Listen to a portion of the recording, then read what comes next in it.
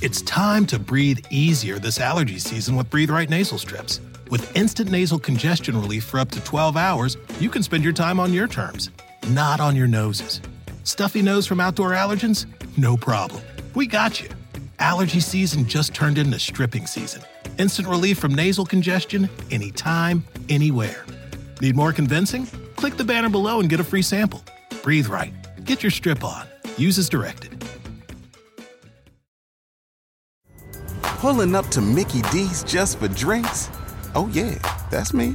Nothing extra, just perfection and a straw. Coming in hot for the coldest cups on the block. Because there are drinks. Then there are drinks from McDonald's. Mix things up with any size lemonade or sweet tea for $1.49. Perfect with our classic fries. Price and participation may vary. Cannot be combined with any other offer. Ba-da-ba-ba-ba.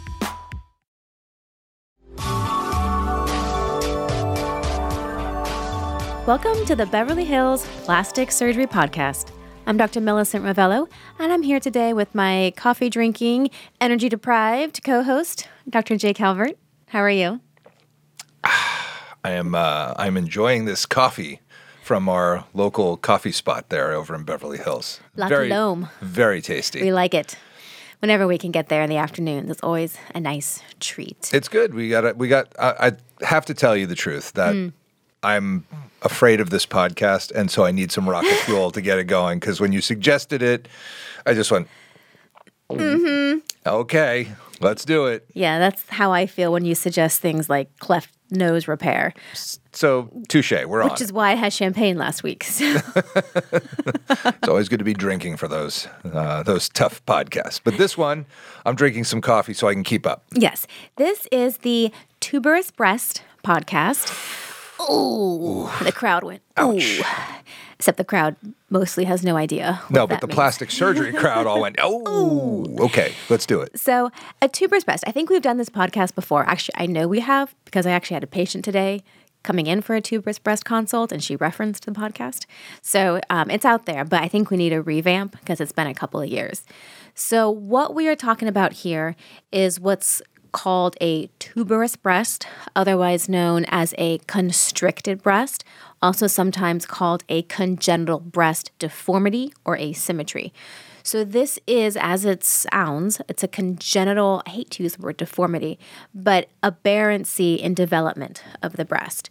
And there are multiple grades of the tuberous breast, but the classic finding in all of them, to various degrees of severity, is that the lower portion of the breast, we call that the lower pole, is underdeveloped. So the top part of the breast, the part that's sort of from the nipple and up, usually develops fairly normally, although there are instances where it doesn't develop at all either. But usually that part develops fairly normally, but then the lower half, the part that sits below the nipple, instead of having a nice rounded shape at the bottom, it literally has these bands internally called constriction bands that narrow it and tighten it. And that distance from the nipple to the bottom of the breast is very short. And the fold of the breast, that's called the IMF, sits higher than it's supposed to because it also didn't develop properly. And so that's sort of the genesis or the properties of a tuberous breast. And they don't look cute at all. That's the problem. So this is what brings the women in, is that they're saying, like, I don't like the way this looks. It's usually a very herniated nipple areolar complex as well, where the tissue behind the nipple areolar complex is sort of pushed through the skin envelope. They can kind of look. It kind of gives them that cone shape, or the tuberous shape that they're talking about, is that cone shaped. Because what happens, so the pathology here, and the reason it's called a constricted breast, is it has those constriction bands that just mentioned. And when you are in the operating room and looking at them, you can see them and you can feel them. It's not a microscopic thing. They are literally these hard, fibrous bands, usually on the bottom half of the breast, that are constricting it from developing properly. And until they're released, the breast stays kind of cone-shaped at the bottom. Now, the nipple and areola are usually uninvolved by this process, and that areola skin is very stretchy just at baseline. So when the breast develops, it all goes into the areola because that's the part that can actually grow and stretch because the bottom part can't. So that's why they get that kind of cone shape, because the areola is nice and stretchy and it'll stretch out to the size it needs to be at the expense of the lower portion of the breast. Yeah, and this is it's a very, and there are different gradations, and it's depending on the grade of the tuberous breast deformity, the difficulty and the algorithm for reconstruction becomes more relevant, and it's it's something that you really have to get on board with somebody who's skilled and experienced with this problem. Yeah, and the different grades aren't super pertinent to the podcast, but things to know is that at its most mildest form, the patient may not even realize that there's a appearance difference in the breast. Sometimes even the plastic surgeon doesn't realize it until sort of afterwards. And it's they miss it. Yeah, I kind of miss that. And it can be very subtle and probably more common than realized, where that lower pole just has more of a cone, narrowed shape to it than the rest of the breast. And it doesn't have a nice, smooth, round, half moon lower half. It's just a little more like angular. And that's not as big a deal. You kind of have to know that it's there and address it and maybe do a few changes to your surgery. But then from there, it can get more and more extreme. And one of the other findings with this is that the breast can be very asymmetric. So one side can develop normally, or it might have the tuberous breast deformity but be a large breast, and the other side might not develop at all, or it might develop to be half the size of the other breast. And so those patients obviously know there's a difference, and they'll come in usually earlier, in their teenage years when their mom or their pediatrician recognizes that there's some kind of asymmetry. Some of these patients come in like their 30s, and they're like, yeah, I just, thought it was kind of weird, but I didn't really want to do anything about it. Yep. So it's not uncommon. So that should be another red flag to a plastic surgeon when they see breasts that are really different. It might not just be that one developed less than the other. It might be that they both have this shape difference. And in terms of the way to correct it, I mean, there's a lot of different approaches, and we can, kind of start from the easiest, obviously, is kind of doing a breast augmentation or fat grafting. Those are sort of the things that I think of for the mild forms. You're going to do something to, like when you do the breast augmentation, typically I think about doing a biplanar where you release the gland from the muscle. You might even just do a subglandular augmentation, scoring of those bands, getting, release of that breast tissue so that it does spread out over the implant. And hopefully the implant can fill in the deficit tissue of the lower pole. Lowering the inframammary fold can also be part of that plan, depending on how long or short the distance is from the nipple to the inframammary fold. But they then get more severe, where you start to talk about tissue expansion and other methods. When do you go to tissue expansion with tuberous breast deformity? I usually would only consider a tissue expander if one or both of the breasts are completely not developed, or if one breast is significantly smaller than the other. Like maybe they're like a D or a double D on one cup and like an A on the other side, and the skin is just tight. In that case, I'm never going to be able to get that A cup side to look like the D cup. So I need to stretch the skin. But in general, I don't have to do that. I think I very rarely go the tissue expander route. Sometimes I'm thinking of one patient. She had implants, and I had to go back to tissue expanders because she just kept failing the implants, and the constriction just kept coming back, and her nipple was all the way up by the clavicle, and I needed to recruit some skin, and it was a whole deal. And put the tissue expanders in, and it was great. They did the trick for her. But usually I can do the job with an implant. And for those milder cases that you mentioned, a lot of times that's what the patients come in asking for. Like, I just want a breast augmentation. They kind of recognize that their breasts aren't as cute as maybe they could be, and they think the breast augmentation might help. And so those are the patients you really have to educate. Like, hey, I know you just came in because you want to have larger, cuter, more perkier breasts, but this is what's going on, and it's going to be a much bigger deal to address it. This is not just a classic breast augmentation. You're almost more in a breast reconstruction category, and they can all be done. They just have to know that they're in a little bit different category. And I do the same things that you do, that you talked about. The main tenets being that if that fold is sitting high, if that distance from the nipple to the fold is very short, you have to lower the fold. If you don't, the implant's going to sit at that high fold and the nipple is going to sit at the bottom of the implant, which is not cute. You want it nice in the middle. That's where the nipple should sit, right in the middle. And if that distance from the nipple to the fold is very short, it won't do that. No. So you got to lower the fold and sort of bring the nipple into a proper position relative to the implant. And that alone is very tricky.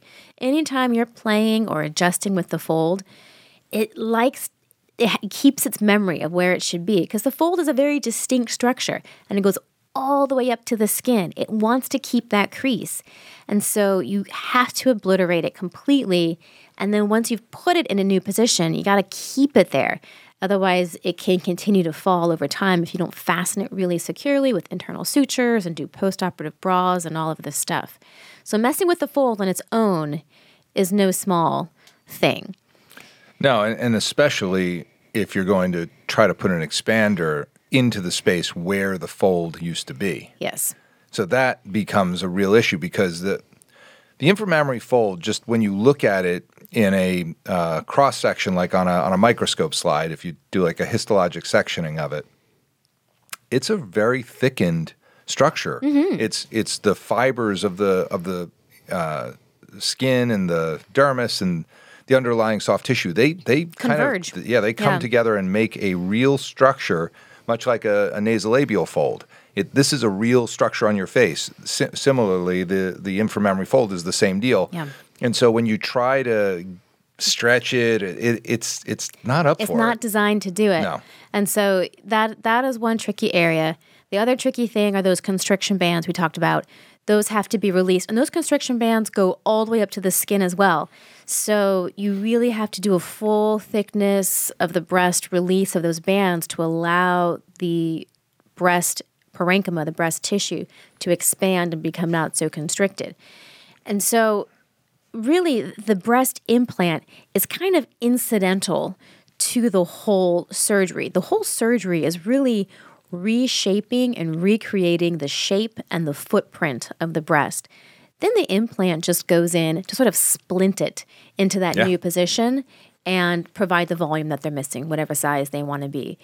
And in terms of where and what plane you put the implant, the traditional teaching is that you put it directly under the breast. So implants can go under the muscle. This is the pectoralis muscle, or they can go over the muscle. That's called subglandular. For these, this is probably the only time I will do a subglandular implant. In general, I do not like subglandular implants. That's another podcast. But this is the one time that I will do a subglandular implant, because for that reason, it splints the breast into that new position. And I find I have better post-operative control of that IMF. If I've put it under the muscle and I've released the old IMF, every time the muscle contracts, the IMF can do some weird, funky things with the muscle. So I've just found that by putting it over the muscle, even if the IMF retains some of its memory, it's not as dramatic as when the patients are moving and flexing their muscles. It doesn't change as much. Yeah, I mean, I'd like subglandular implants in general. If there's any kind of coverage, I don't hesitate to go subglandular. I mean, people talk about capsular contracture rates and all those sort of things. I find that the benefits of being subglandular in even a routine aug can certainly outweigh those risks, which are hard to really measure as truly differential. Right. But in tuberous breasts, you're right. Putting them subglandular, way better. Trying to do a biplanar aug or something like that, which is what I've seen done in the past, tends to be really, really tricky, and it seems like you're going to be back there again. You have some problems. And then the other thing, so once you have your, you've created the pocket, the shape, the position you want for this new breast, you've put in the implant to give you the volume and keep the breast open, then you have to talk about the nipple and the areola and what you're going to do with that. Because a lot of times they need some kind of lift. And even if they don't, I usually still do some kind of areola reduction, because I have found that if I don't, that areola spreads and widens and kind of takes over like the whole breast. Because the breast is used to being kind of tight. And again, that areola is very stretchy. And then you put an implant in and you stretch it out even more.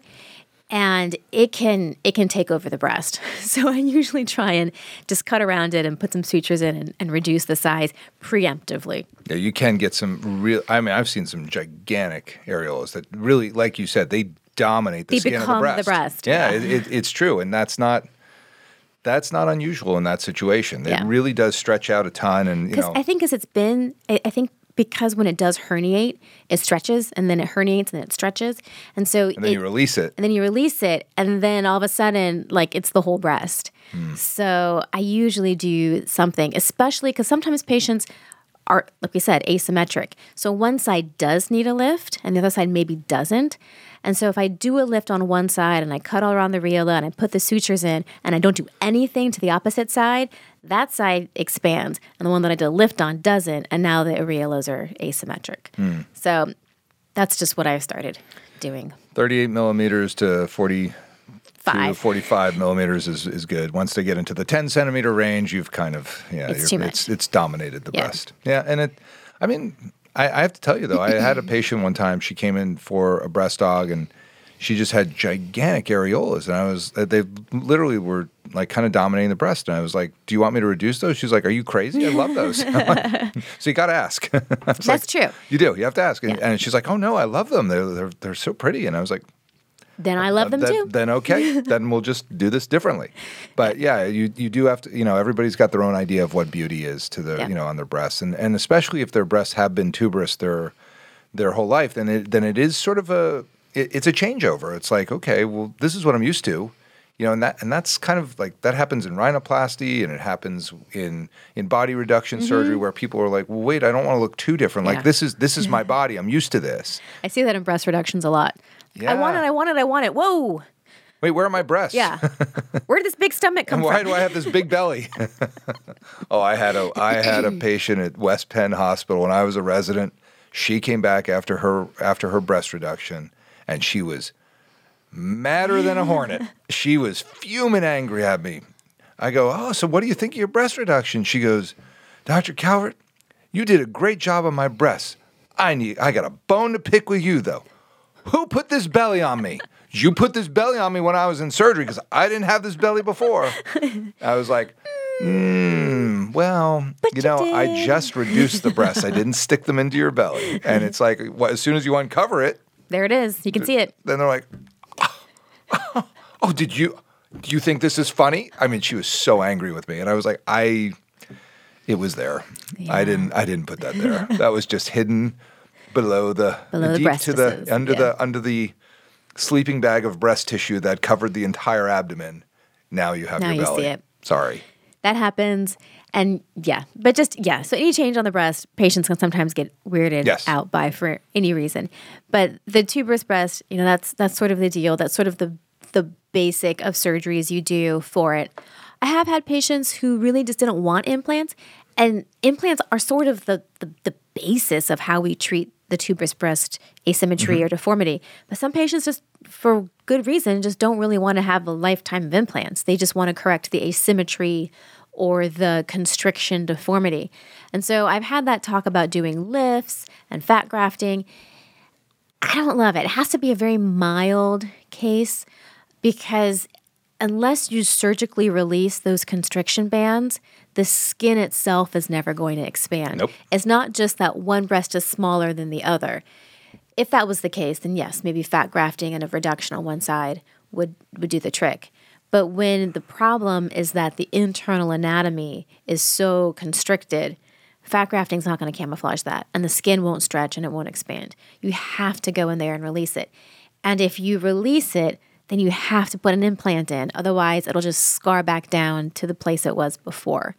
So fat grafting on its own, not a great option unless it's the mildest of mild cases and you're really just trying to correct a size, difference between the two.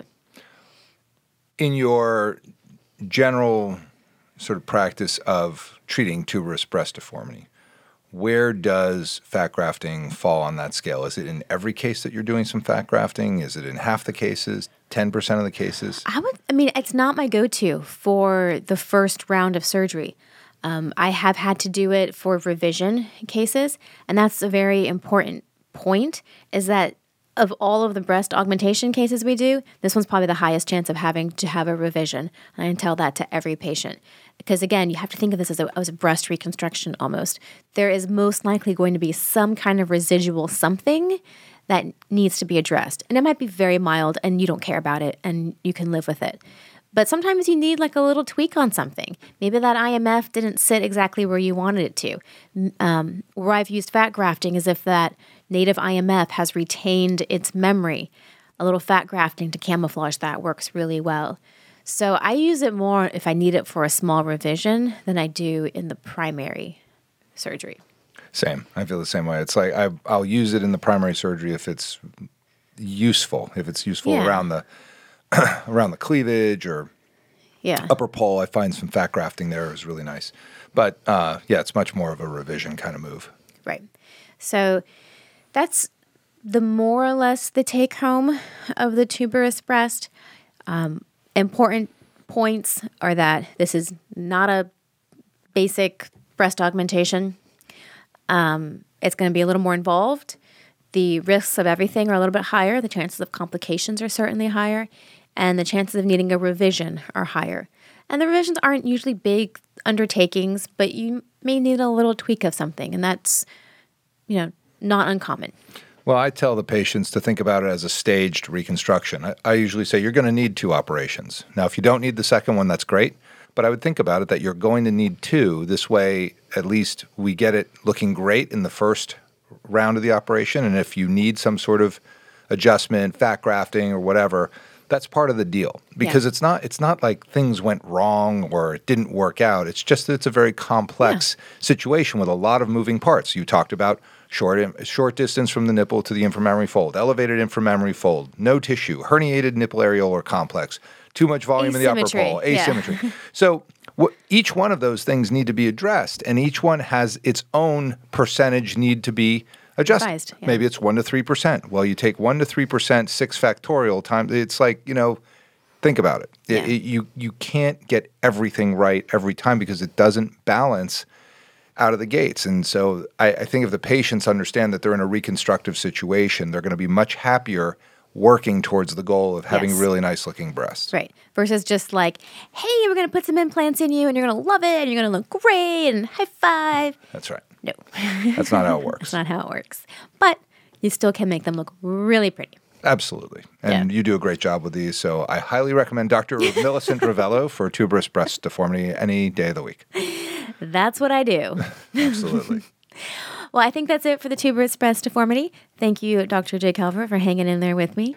And this is the Beverly Hills Plastic Surgery Podcast coming to you from the 90210. If you like what you heard on the Beverly Hills Plastic Surgery Podcast and want to get in touch with either Dr. Ravello or myself, this is how to do it. You can reach me at the website, ravelloplasticsurgery.com. You can reach out to the office directly through the website with any questions or consult requests, or you can call the office directly at 310-954-1355, and you can reach me on Instagram at Ravello Plastic Surgery. And to reach me, the phone number is 310-777-8800. My website is drcalvert.com, drcalvert.com, Instagram, Dr. J. Calvert. And of course, you may want to check out our YouTube channel for the Beverly Hills Plastic Surgery Podcast, which is simply that, Beverly Hills Plastic Surgery Podcast. Hope to see you all in the office very soon.